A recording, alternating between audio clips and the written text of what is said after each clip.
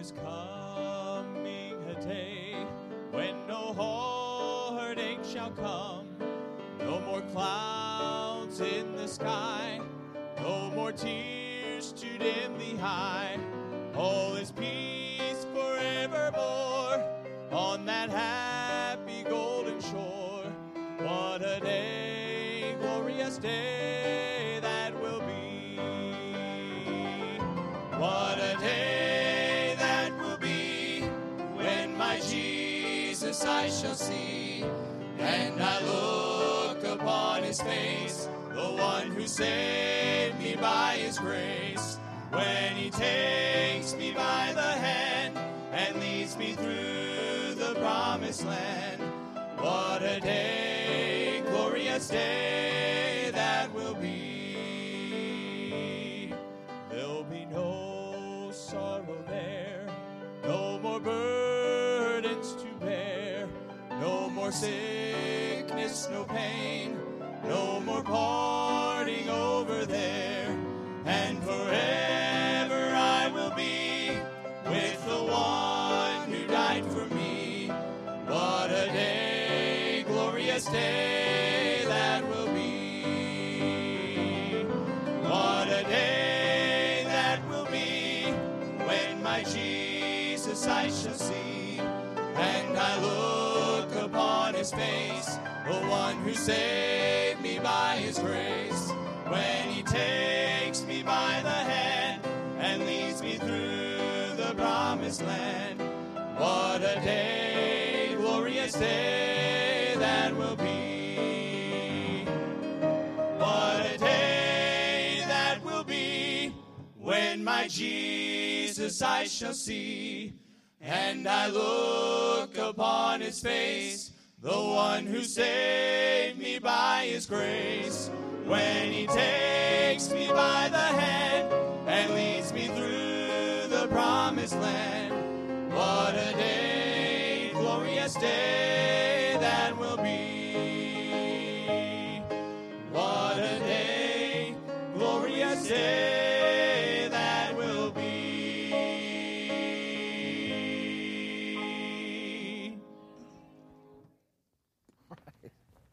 Amen. That's our college trio. Those guys are our college guys, and I think about all these groups. They send these groups around trying to promote their colleges, and boy, ours sticks around here, but boy, they do a great job. Amen. Josh has been working with those fellas, and boy, they're really coming around good, and that was exciting. That's good stuff right there. They sang at the nursing home today too, by the way. They don't just sing for crowds. They sing for Jesus. Amen. Even though we had a pretty good crowd at the nursing home too. We really did. Had a good group today. It turned out really well. Cody preached, did a great job. Boy, what a good job he did preaching. 1 Samuel chapter 30, verse 6. 1 Samuel chapter 30, verse 6. Well, I'll tell you what, let's just start chapter 30, verse 1. Let's do that instead, okay? That verse 6 is kind of the focus of the whole lesson here in this particular lesson of the series. Secrets of successful living, what to do when trouble comes. So let's go ahead and get back into this a little bit. We'll summarize very quickly, and then we'll jump right on into the new material. 1 Samuel chapter 30, beginning in verse 1, it says, And it came to pass when David and his men were come to Ziklag on the third day, that the Amalekites had invaded the south, and Ziklag, and smitten Ziklag, and burned it with fire, and had taken the women captives that were therein. They slew not any, either great or small, but carried them away and went on their way. So David and his men came to the city, and behold, it was burned with fire, and their wives and their sons and their daughters were taken captives. Then David and the people that were with him lifted up their voice and wept until they had no more power to weep. And David's two wives were taken captives, Ahinoam the Jezreelite, and Abigail the wife of Nabal the Carmelite. And David was greatly distressed, for the people spake of stoning him, because the soul of all the people was grieved, every man for his sons and for his daughters. But David encouraged himself in the Lord his God. Again, what a powerful passage as we read through this 1 Samuel chapter 30. Just the first 6 verses, we are introduced to David and his men, and we are very clearly introduced to a situation that seems hopeless. And yet we're going to find ultimately that God does indeed rescue these ladies and these children and reunites their families again. But boy, in the meantime, there's a lot of issues of much trouble that David finds himself in. So much trouble that the men, the Bible tells us, thought of stoning him. They were upset with David and as a result of their grief. And so when it's all said and done, they could find no relief. And David himself, having everyone against him at that point in his life, turns to the only one that can truly bring great comfort in our lives. And that's the Lord Jesus. And the Bible tells us here, he encouraged himself in the Lord his God. And so we see here this passage, and we used it as a springboard. We talked about the fact that the reality of trouble in every life. And we said that David's trouble is very real, and so is yours and mine. And we said that David was in trouble, although he was a child of God. How often do we find ourselves, if we'd be honest, wondering why God allows this to happen or that to happen? I mean, I'm your child, and I'm doing my best to serve you, and I want to be pleasing in your sight, but why then do you allow this in my life? And the truth is that David was a child of God, and this still came into his life. And so we shouldn't really be so shocked or caught unawares when trouble comes in our lives. As a matter of fact, trials in this life are as normal as breathing. And the truth is that they should be expected. We also said the Lord permitted David's trouble. Not only did David have trouble, but the Lord permitted it. Again, this is a pretty tough pill to swallow too sometimes. To think that God would allow tragedy or trials or difficulties in our lives, that's a tough one to swallow. I mean, you think about a parent, you'd say, well, parents don't want anything to happen to their children. Well, there are times in a parent's life when they allow their child, if they're smart, to do some things sometimes that may bring some consequences. I remember just even years ago, the children, every kid likes to play with the stove. Well, it doesn't hurt a child to get a little burned finger a little bit here or there. Now, I'm not talking about setting the fire and watch it roast. Like you're roasting weenies or something.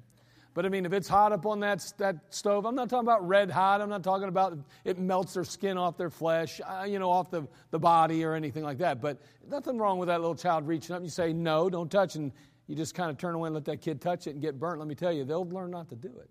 And they'll learn that what you said was to protect them.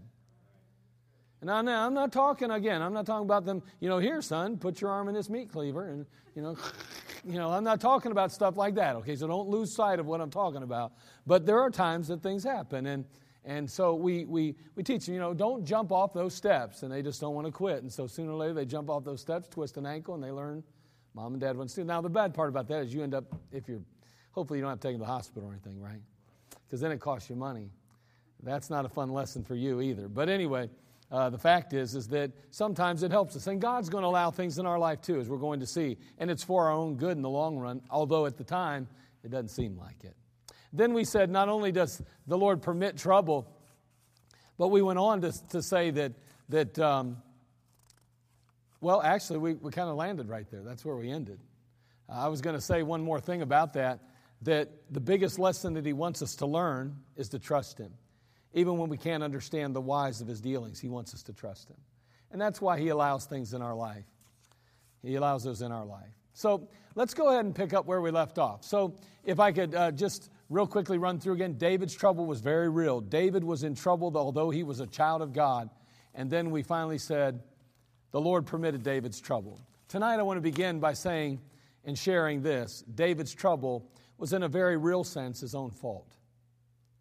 David's trouble was in a very real sense his own fault.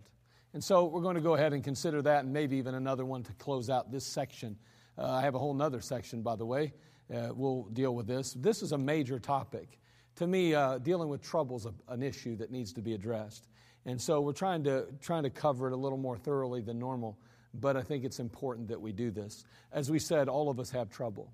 And sometimes if we don't have the proper perspective, we can lose sight of God and who he really is and what his purpose for it is, and also forget that he's actually working in our life through it all.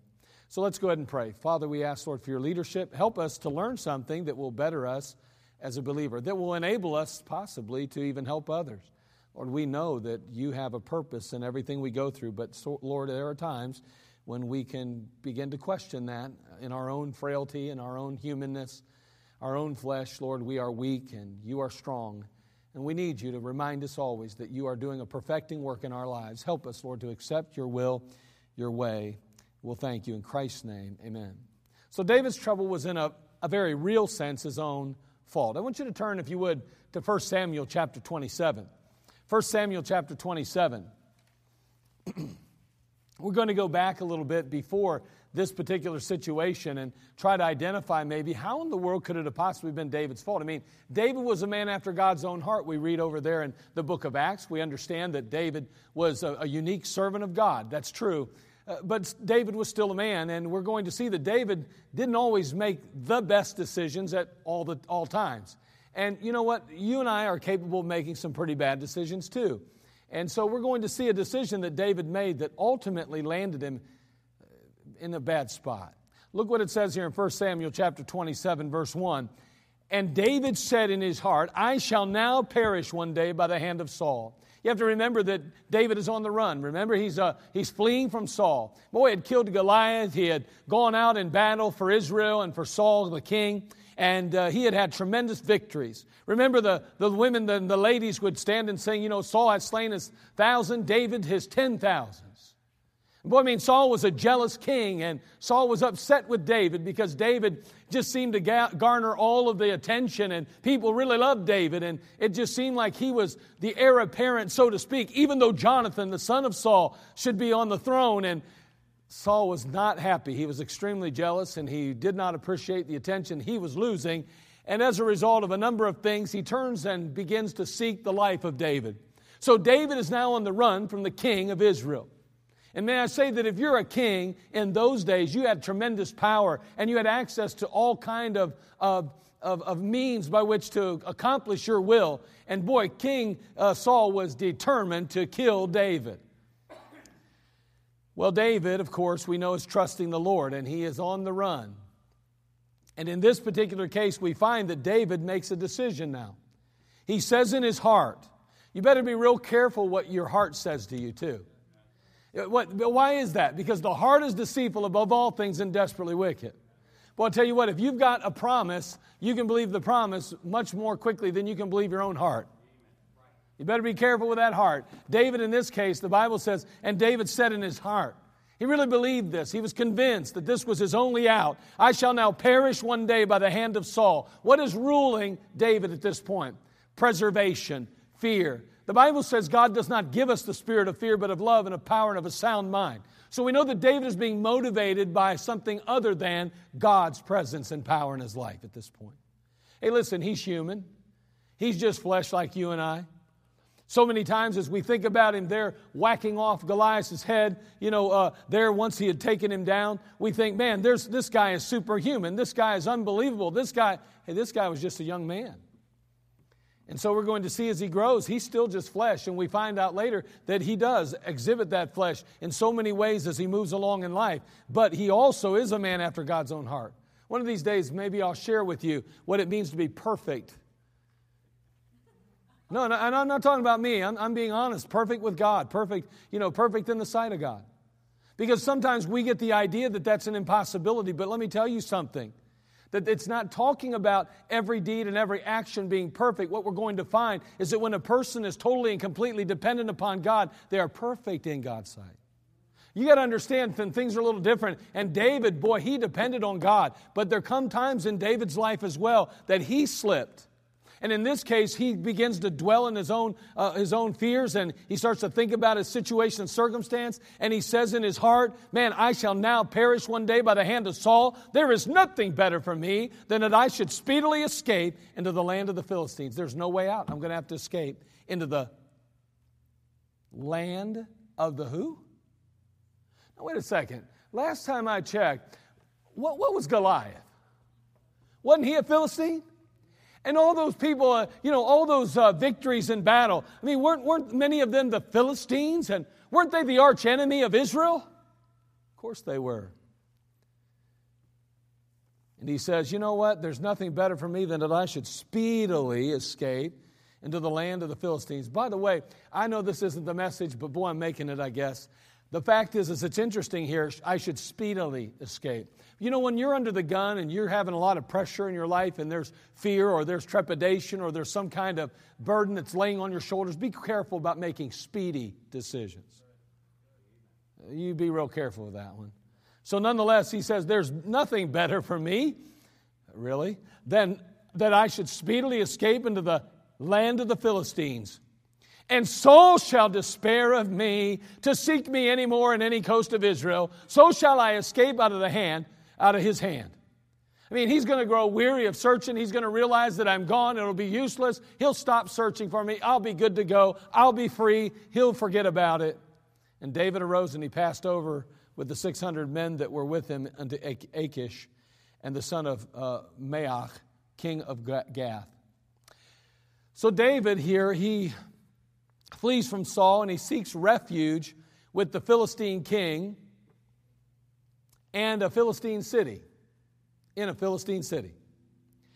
So in a sense then, what we find here, and again, we can go ahead and we can justify it all day long. We can go ahead and say that it's okay and this is exactly what God wanted. I'm not going to debate whether what God wanted or didn't want, but what I am going to say is this. It's interesting to me that he ran to the enemy.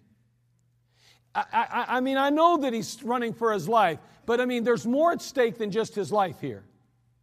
And in this particular case, he literally turns to the world and his enemies to escape his plight. Have you ever known somebody that was hurting or had problems and they turned to the world and the enemy for relief? Of course, we're all human again. If we're not careful, we can get sucked into that. David is a prime example, and so many times as believers, we sometimes forget that's a possibility in our lives. Oh, I would never do that. I would never turn from God. I would never leave the church. Oh, yeah, okay. You be careful about that word never. It's a long time. And boy, you get discouraged enough and you get enough problems in your life, sometimes if you're not careful, you turn to the world. You can turn to the world. I'm telling you, you got to be careful. The devil's very shrewd, and he is a deceiver. And in this particular case, he chooses to turn to the world and his enemies to escape his plight. Well, this decision would spark a chain reaction that would ultimately lead to the present situation. He wouldn't have been there in Ziklag if he hadn't ran to the enemy. Now again, I'm not ripping on David big time because listen, I'm human. And I understand but I'm telling you that we're going to see that to some degree, in a real sense, this was kind of David's fault. You say, I don't know, man, David. I mean, look at David. Hey, listen, he's human. He can make mistakes too. You may not know this, but I make mistakes. Ask my wife. I share quite a few of them. But you know what? The lapse of faith that David demonstrated was a very serious one. And David had backslidden in that regard. And you know what? There's not a child of God that can backslide and escape God's chastening or the consequences of such action. Just can't do it. David may not have been directly responsible for the invasion and the outcome of the invasion, but he was indirectly responsible. And you know what? His bad judgment consequently led others into the fire as well. You know, it's interesting that when we make bad decisions, especially we who are a little older, and even some of the younger ones, some of the older teenagers with younger teenagers, we can lead others into, bad places. We often underestimate our influence. We like to believe, kind of like Charles Barkley said years ago, I don't want to be a role model. Well, it didn't matter whether he wanted to be a role model or not. As a basketball player making millions of dollars in the NBA, he was a role model. And there were young children watching him around the country, and his antics were something that people would emulate. And, you know, he's a great announcer now, so to speak, and you know why? Because he just says whatever he wants, whenever he wants to. And people like that kind of attitude and mentality. But can I tell you, a bull in a china shop is not what a believer ought to be. You and I ought to be a little more careful how we speak. Now, I'm not putting him down. I like to watch Charles Barkley and his little commentary. Partly his rebellious spirit as a young man has been carried over into that, and I kind of like rebellion because you know what? I'm a son of Adam. But now I'm a son of God. And as a son of God, I got to dismiss the rebellion side. And so David, although he is certainly a man that loves God and I believe wants to please the Lord, he's making a few judgment errors here. He's choosing to make some bad choices. He's going a little bit in the wrong direction. Unfortunately, others are following him in those bad directions. And so, why did God permit all this then? Well, it seems clear that the Lord allowed trouble to come into David's life in order that he might correct him and ultimately redirect him. Psalm chapter 55, verse 19 says, God shall hear and afflict them, even he that abideth of old, Selah, because they have no changes. Therefore they fear not God. When's the last time you changed anything in your life? When's the last time I changed something in my life? I'm talking about in relationship to God and His Word. Do you know when there's no changes in those areas of our life for prolonged periods of time, it is a direct evidence and proof positive that we don't fear God? You say, that's kind of harsh. Well, the verse seems to lend itself to this. And God wants us to be very sensitive to His Spirit and to His Word. I'll be frank with you, it's easy to get hard and cold toward the Word of God. It really is simple and easy to start to say, well, I'm good enough. And as a pastor, I'll be honest with you, I find myself warring with that at times too because I think, well, I could be doing a lot worse. But that's not what God wants for me. God wants me to be doing far more than just simply being good enough. He wants me to be everything He called me to be. And He wants you to be the same. And so in this case, we notice Deuteronomy. Turn to Deuteronomy chapter 8. Again, David's life is to be placed back in order. God wants his life corrected and redirected. He's trying to work in David's life, and he's allowing. Now, David allowed, in a sense, this trouble was kind of a result of some decisions that David made in the past. And I'm not convinced, and again, someone may be able to prove me wrong down the road one day, I'm not sure. But I'm just not convinced that David should have went to the enemy and to the world to find safety. I'm not sure about that. I think God was big enough to protect him. Now again, I know it's easy for me on this side of the desk and this side of history to say those things about David and his situation. But God has proven Himself over and over again to be big enough to overcome our enemy if that's what He chooses. Do you think Saul could have really killed David, whether he stayed in Israel or whether he would have been in the land of the Philistines? Either way. I just don't think so. I think if God intended him to be king of Israel, he was going to be king of Israel whether he ran off to the enemy or not. Now, notice what it says in Deuteronomy chapter 8, verses 2 and 3. And thou shalt remember all the way which the Lord thy God led thee these 40 years in the wilderness. We're talking obviously about the children of Israel. Remember, they come to a place where they're told to go into the promised land. And we know that they sent out these spies. The spies come back.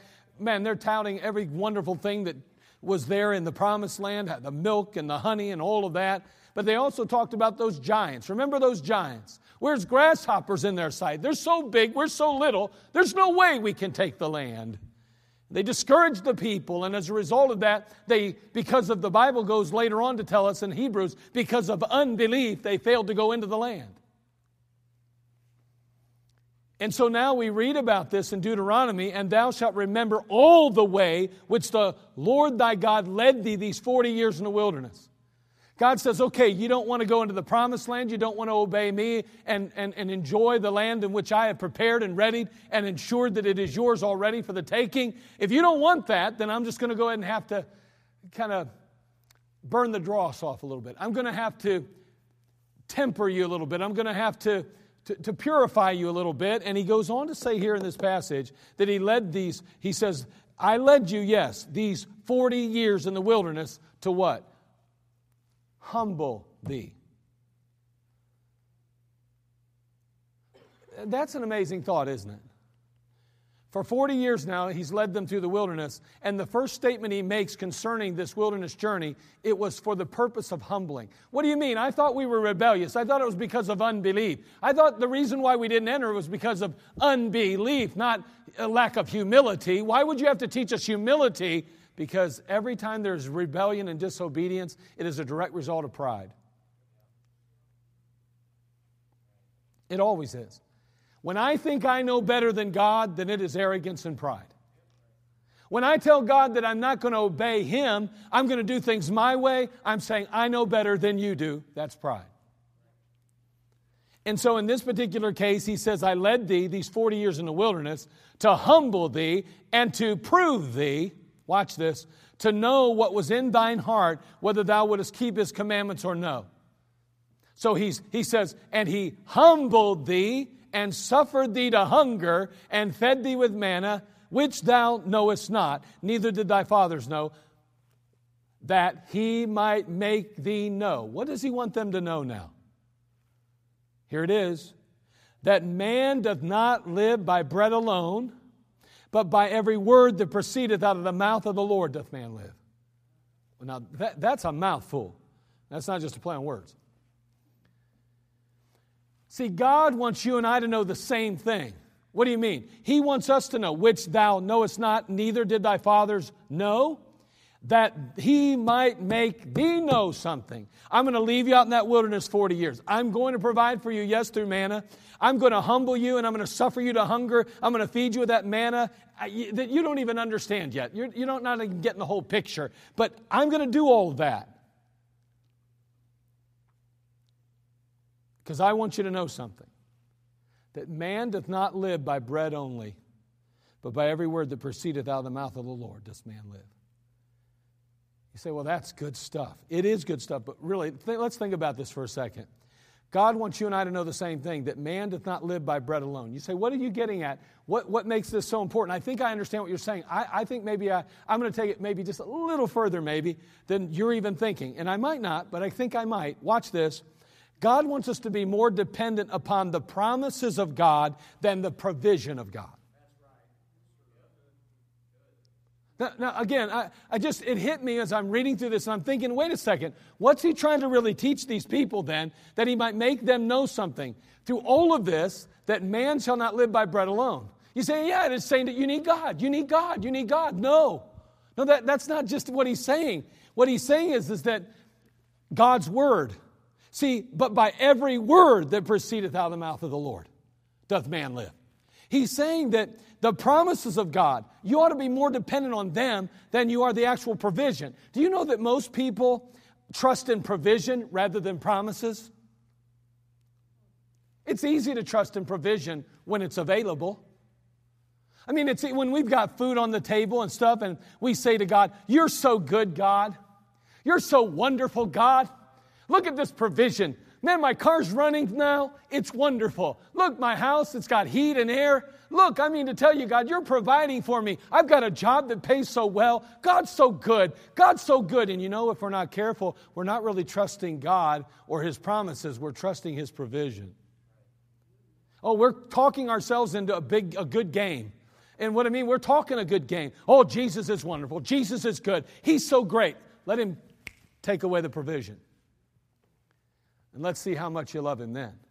Let's see how much you praise Him then. Let's find out when we're stuck in a prison somewhere like Paul and Silas, whether or not we can then still praise God. We can still sing. You know why? Because most of the time we're really worshiping the provision, and we're actually trusting and depending on the provision than we are the promises. See, the problem with provision is that it runs out. The promises of God are always sufficient and bountiful. Now, Hebrews chapter 12, verse 6 says, that was just a little side note. Okay, so we're back kind of where we were, but we're dealing now with David again. Remember, he brought some of this on himself. And we see here that it seems that God brought this into David's life in order that he might be corrected and redirected. And in Hebrews chapter 12, verse 6, the Bible says, for whom the Lord loveth, He chasteneth, and scourgeth every son whom He receiveth. Now, if I could take a poll of the crowd, and I could ask everybody, well, is chastening good or bad? And I know right now that in this crowd of faithful churchgoers, that we would all give the right answer. It's good. We would. Because that's exactly what we're supposed to say. And we have learned in our lives, whether it's at the DMV, whether it's in front of a counselor at school, or whomever or wherever we might be, we like to give the answer they're expecting and that they're looking for, because it usually ends in our favor that way. I would contend that although we know that chastening is good for us, there ain't many of us that really want it at all in our lives. You know what I'm saying? I'm just be honest with you. I'm not real keen on it. And yet, the Bible tells me how important it is. In this particular case, for David's situation, it's going to prove to be extremely important. And you know, we're given some contrast between two different characters in the Bible that help us to see the contrast between this element of judgment versus chastening. And it's between the two characters we've been talking about a little bit earlier on. On one hand, we have Saul, and of course, he forsook the authority of God, and he would come face to face with God's judgment. We know this. On the other hand, we have David, who was confronted with the chastening of the Lord. And in these two men, we're going to see a difference between judgment and chastening. Judgment, in the case of Saul, we'll see that his life and his career were, completely terminated as punishment for his offenses. On the other hand, we have David. The rod was lifted to correct David, not to destroy him, to bring him back, not to drive him away forever, to fit him for service and not to bring him to ruin.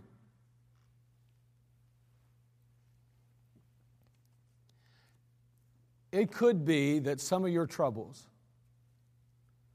are your own fault. That's a possibility. It could be that some of my troubles are my own fault.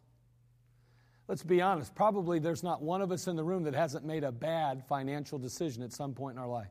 Now, it may not have cost us as much as some people, but we've made a bad financial decision. And then we find ourselves in a very difficult spot. Whose fault is that? Well, that was that company that lent me the money. That was that credit card. Hey, they shouldn't give credit cards to college students, and I was a stupid college student. Those student loans are ripoffs, and this is a bad and we made decisions. And in the end, really, we can blame anybody we want, but truly it falls on our own shoulders, really. We made the decisions, right? And so in a sense, for the most part, just like David, for the most part, it's our own fault. And yet, God in His grace and mercy, He just reaches down and He cleans us up and He helps us to get moving forward again. And as we apply His principles, then He just kind of seems to just work a miracle. Genesis 42:21 says, "And they said one to another, we are verily guilty concerning our brother, that we saw the anguish of his soul when he besought us. And we would not hear, therefore is this distress come upon us." We're talking about Joseph's brothers now, remember? Throwing him in a pit. They're jealous of Joseph. They throw him in a pit. He ends up where? Potiphar's house. Then he finds himself in a prison. But before it's over with, he's running Pharaoh's household, the whole nation, financially taking care of business. And his brothers come face to face with him. And they say, "We are verily guilty concerning our brother, and that we saw the anguish of his soul when he besought us, and we would not hear. Therefore is this distress come upon us." Sometimes there's distress that comes upon us. It's our own fault. Now listen, you can blame whoever you want. But sometimes the trouble we find ourselves in is a direct result of a bad decision that we've made. Something we've said, something we've done, an attitude that we possess, a spirit that we hold dear. I'm telling you, you have to be so careful. Because it's easy to convince ourselves that it's got to be everybody and anybody else but us. In one sense, well, I don't want to go there. So nonetheless, because of time, we need to move on. But Joseph's brothers realized that their actions brought it on. You know, Newton's third law of motion, it says, for every action, there's an equal and opposite reaction. For every action, there's an equal and opposite reaction. Now,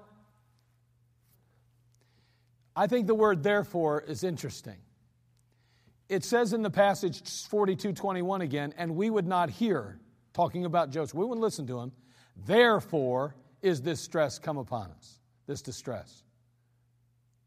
I think the therefore points to the fact that God permits that testing and trial for a purpose. He's going to allow that in their life because He wants to refine them. He wants to help them. You know, it's interesting how God allows things in our life. You know, we have the action, sin, rebellion, disobedience. We have a reaction driven to God. And that's so important to understand. And in the book of Judges, we could take the time to read Judges 2:13 through 19. You take the time to read it maybe later tonight. But in that second chapter of Judges, we're going to see a pattern develop. We see a pattern. The action, they followed after false gods. The reaction, they were sold into the hands of their enemies. As a result of being sold in the hands of their enemies, they take action. They turn back to the Lord. But then we see the reaction. They turn back to the Lord. God sends them judges to deliver them. But before long, they step back and they turn back to idols. And then again, they are sold into the hands of their enemies. Every action has an equal and opposite reaction. That is why we preach and teach as parents all the time. Be very wise in your decisions, young people. Do not make decisions without seeking counsel, especially mom and dad's wisdom. Be very careful. They've experienced some life. They may have some insights that you have yet to come across. Because your simple actions will have an equal and opposite reaction. Every single one, whether it's good or bad. Nothing is really neutral. Nothing's neutral. It's either going to have a positive or a negative effect. We have to be so careful with that. And in David's case, well, he made some decisions. And unfortunately, it led to the place he found himself. And unfortunately, the place that the men found themselves as well. And yet God is going to use that situation now. He's going to take what seems to be a horrible situation, and indeed is, and He's going to use it in David's life in order that He might correct and redirect him. I don't care why you're in the trouble you're in today. If you will simply submit to God and say, Lord, you are right, I'm wrong. Lord, it is up to you. Whether I did anything wrong or not, I'm accepting what's in my life because I know you must be simply correcting me or redirecting me or refining me or tempering me or preparing me for something. And that's what God does in our lives. I don't know why He couldn't have come up with a less painful way. But He chooses to do this. Think about Jesus. Even Christ Himself understood what this kind of rejection and pain was. And He used it in the Lord's life. We're not better than our Master, are we? May God help us to just trust God with these issues in our life. But David's trouble was in a very real sense his own fault. May we not allow those things to happen in our life. But even if we do, let's make sure that we allow God to have His way and that we come away not bitter toward God, but better toward Him. Father, we love You. We thank You for this time together. We just love You. We need You, and we just praise You for Your goodness in our life. there's no doubt, Lord, that we are just mere clay. We understand that we are weak, but you are strong. How we desperately need to depend on you and lean on you. We can't accomplish what we need to unless we do that. We can't be molded and made into what you'd have us to be, the image of Christ, otherwise. Be glorified in our lives. And Lord, whatever's going on in a life that's represented here, Lord, may you help each of us just to examine our hearts. And Lord, there may not be anything that they have done to deserve what they're going through. But either way, may we accept it as from your hand and allow you to have your perfect will and way in our life. And may we allow you to mold us and make us, to even redirect us if necessary. Steer us, God, that we may land on heaven's shore safely. We'll thank you, we'll praise you. In Christ's name, amen. Let's all stand, every head bowed, every eye closed. As the